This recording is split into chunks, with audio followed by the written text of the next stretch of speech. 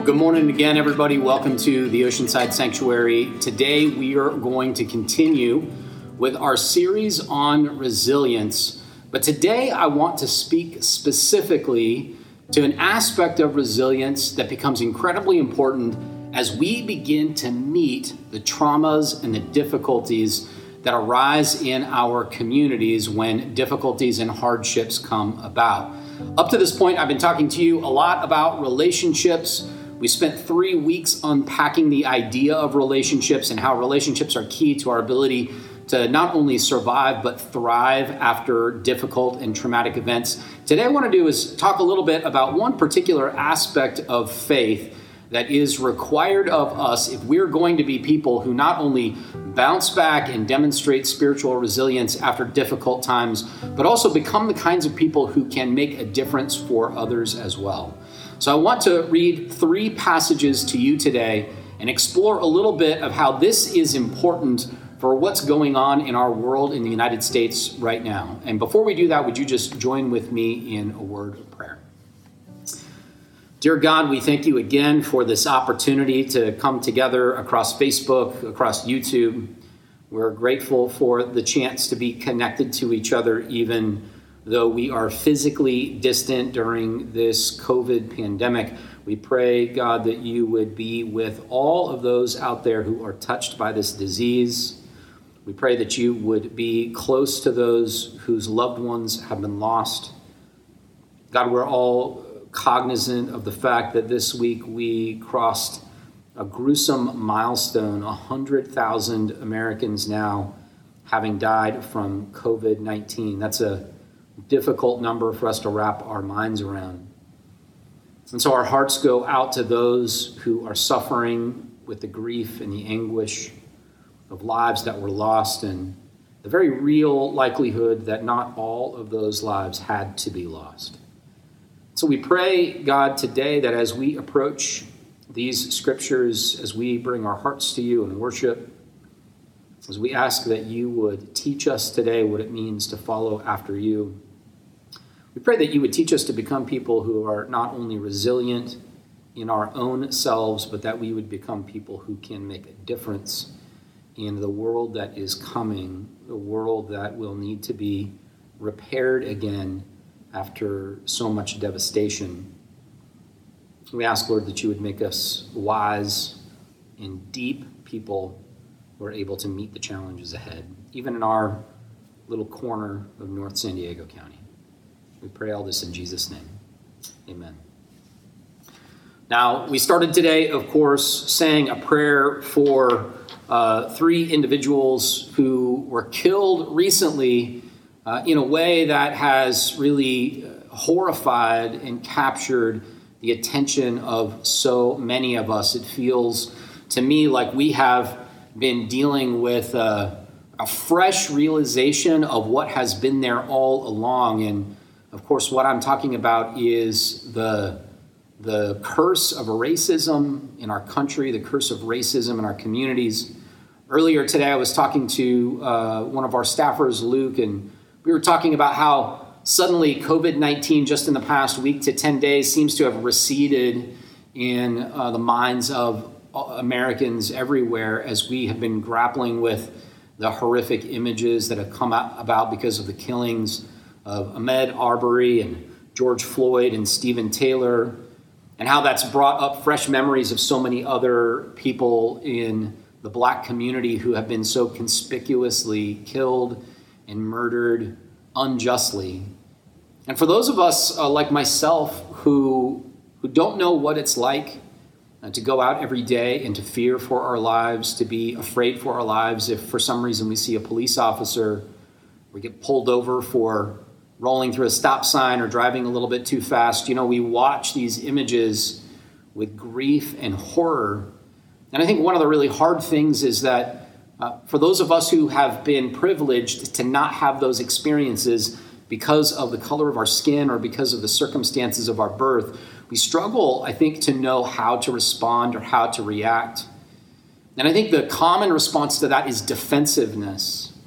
I hear a lot of people who are white like me responding defensively when they see videos posted that depict the horrific killings of black men or women or children.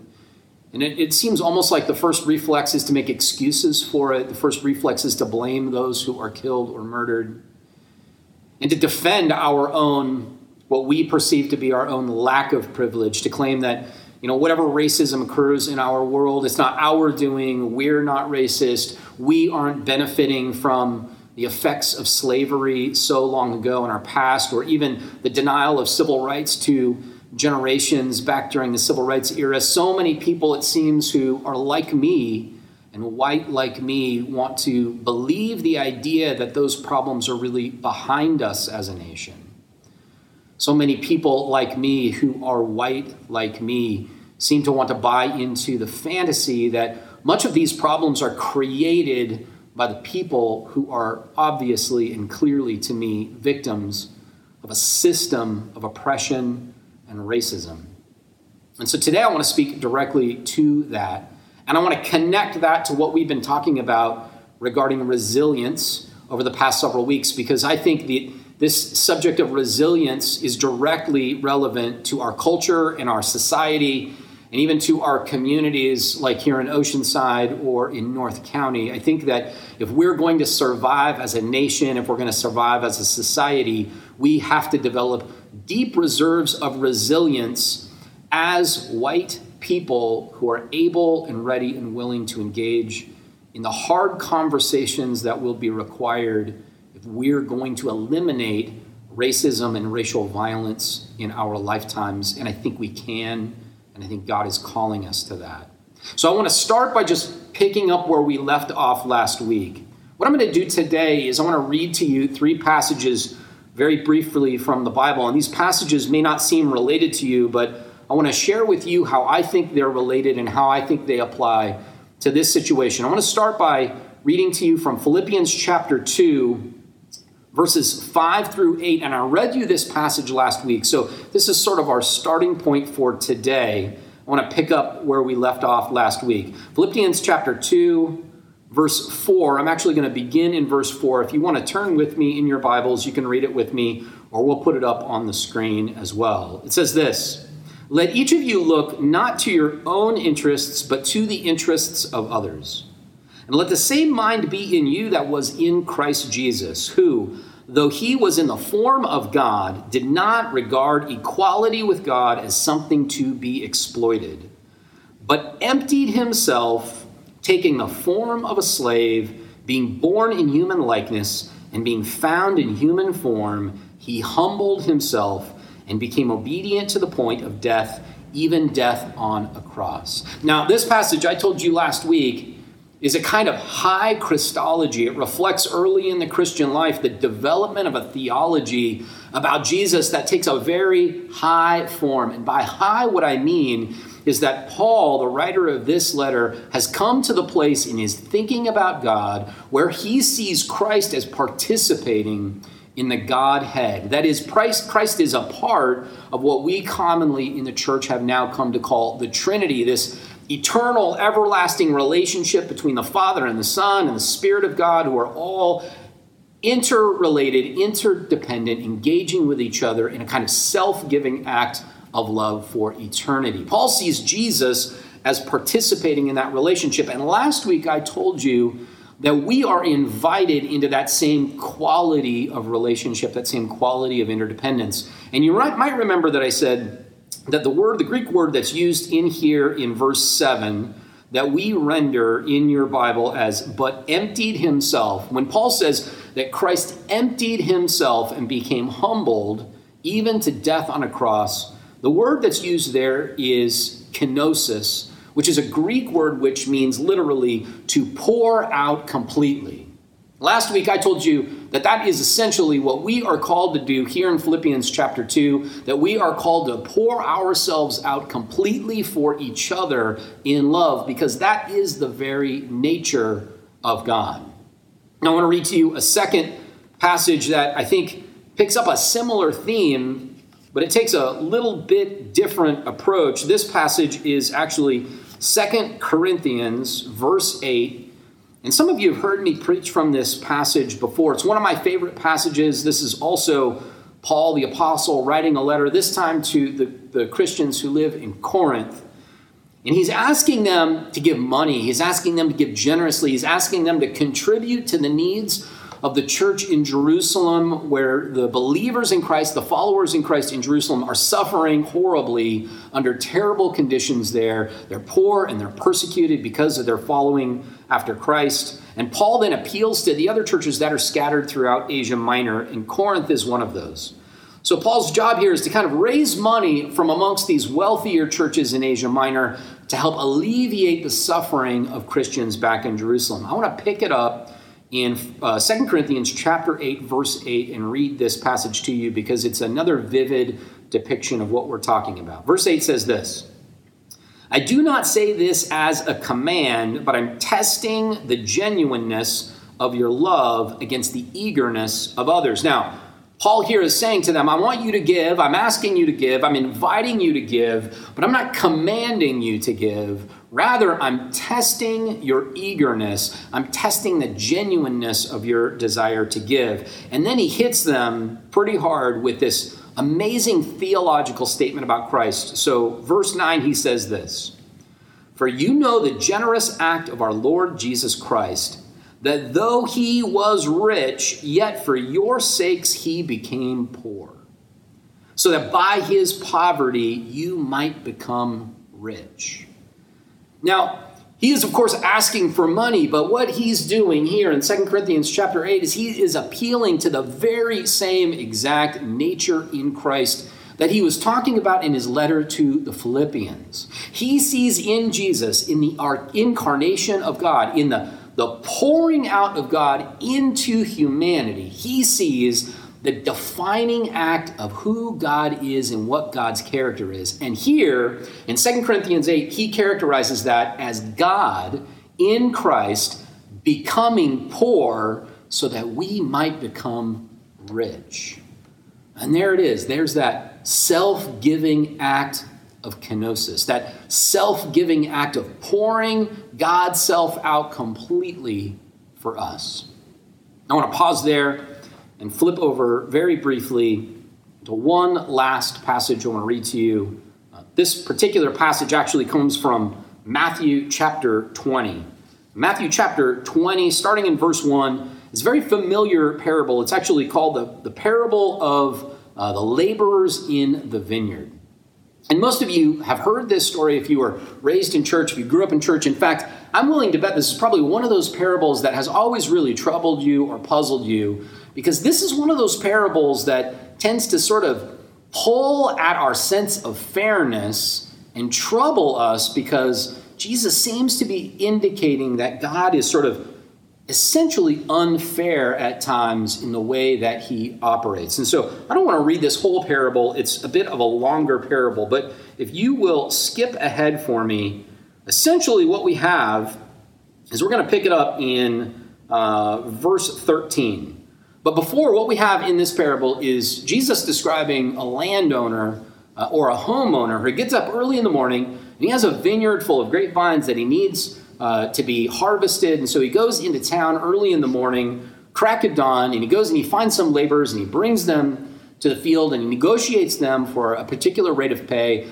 Jesus' parable calls it a denarius, right? So the owner and the laborers agree to a denarius for a day's pay, and they begin working.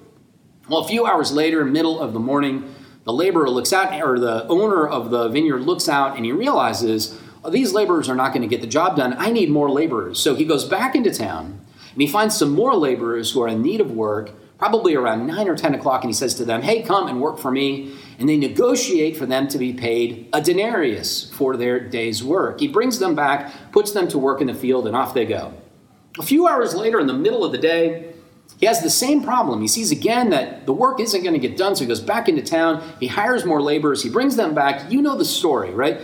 He hires multiple shifts of laborers early in the day and in the middle of the day, and then late in the day, he gets more laborers and he brings them back. And at the end of the day, the whole job is done and everybody comes to him for their pay, and everybody The laborers who came first thing in the morning, the laborers who came in the middle of the day, and the laborers who came at the end of the day, they all received a full day's pay. Now, that's the part of this parable I think that tends to bother us, because I think if we're honest, we would say, if I worked all day long, and then I was promised a certain amount for a day's pay, and then somebody came during the last hour and worked, and they got paid for a full day's pay, I'd be pretty upset too. I would say that's not fair. But Jesus depicts the landowner doing exactly that. Now, if you'll turn to verse 13, I want to pick it up there. So, of course, the laborers who came earlier were frustrated and angry, but he replied to them, that is the landowner, verse 13, replied to one of them and said, "Friend, I'm doing you no wrong. Did you not agree with me for the usual daily wage? Take what belongs to you and go. I choose to give to this last the same as I gave to you. Am I not allowed to do what I choose with what belongs to me? Or are you envious because I am generous?" So the last will be first and the first will be last. Now, this parable is sometimes characterized as a parable of salvation. That is, oftentimes it's taught as though, God is the landowner and we are the workers in the field, and some workers come earlier and some workers come later, but God gives everybody the same amount, and that same amount is, of course, the same reward that we get when we die and we go to heaven. It doesn't matter if you're saved earlier in life. It doesn't matter if you're saved in the middle of your life. It doesn't matter if you're saved on your deathbed. The grace of God means that everybody gets the same eternal reward. But I tend to think that this parable has less to do with our eternal salvation and has more to do with what is practical here and now. Jesus' hearers are not concerned with what's going to happen to them after they die. They are concerned with what is going to happen to them right now, this day, here and now. And Jesus is saying something important to them that I think we see echoed in Paul's passages that I read before. Jesus is saying to them that those who have more than they need, are supposed to give generously of what they have so that those who are in need will have enough. You see, all three of these stories essentially reveal the character not only of God, but the character of the kingdom of God. And therefore, they're supposed to reveal the character of those of us who consider ourselves to be followers of Christ. Specifically, those of us who have extra, those of us who have more, those of us who have more than enough to provide for those who have less, ought to kenosis, pour ourselves out for those who are suffering, those who are struggling, and those who are in need of relief. Now, I think that this is more than generosity. I think generosity is usually what we call this kind of act of self-giving or self-emptying. And it is generosity, of course. But see, this kind of generosity is more than just giving 10% of the big paycheck that you got so that the church can get a little bit of a tithe or an offering. It's more than taking a token of some huge reward that you receive so that you can give a bit to charity. Rather, kenosis is self-emptying, self-giving, utterly pouring yourself out for the good of others. And I think that's more than generosity. That is putting yourself in a position of need so that those who are in need can be relieved. That, I think, takes a lot more than generosity. I think that takes courage.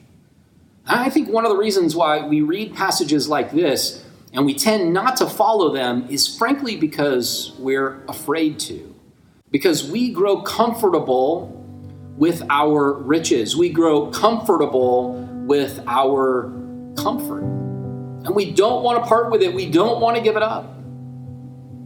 But God has demonstrated for us a different kind of approach. God in Christ has demonstrated for us that the key to human salvation is that we would be willing to utterly give ourselves up for others. And in that way, I think the parable of the workers in the vineyard really is a story about salvation. I love what this month's book club book author says about this parable. This is Short Stories by Jesus by Amy Jill Levine. Our book club is reading this book now. To those who ask today, are you saved? Jesus might well respond, the better question is, do your children have enough to eat? Or do you have shelter for the night? This parable helps us ask more pressing, more visceral questions. I would agree, and I would say that for us today, maybe the more pressing question is not just, do your children have enough to eat? Although that is an important question.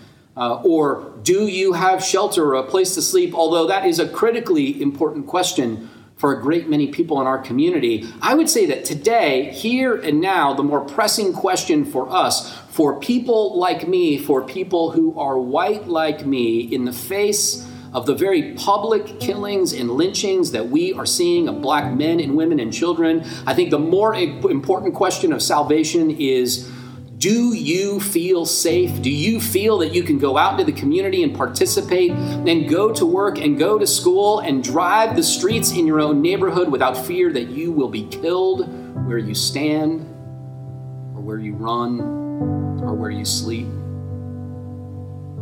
Can we create a community that is safe for black bodies? Can we create a world that is hospitable and equitable for all people, no matter what their race or color or ethnicity might be? I think that is a pressing and urgent question for us in these times, because I don't know about you, but to me, it has become increasingly and incredibly crystal clear that while Jesus became poor so that we might become rich, there is an entire community of people in the United States who we made poor so that we could become rich.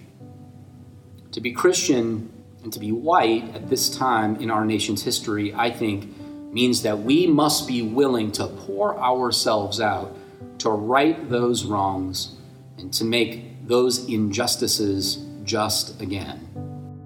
And so I want to leave you with that note and with that challenge. Today, I want this to be the beginning of a dialogue, the beginning of a conversation for our church at the Oceanside Sanctuary, for how it is that we as followers of Christ can begin to grapple with the injustices of racial violence and racial hatred and racial inequality in the United States. We're a small church in a small community, but I refuse to believe that we can't have an impact on this problem if we have the courage to step forward and take responsibility for asking difficult questions about how we can make things right.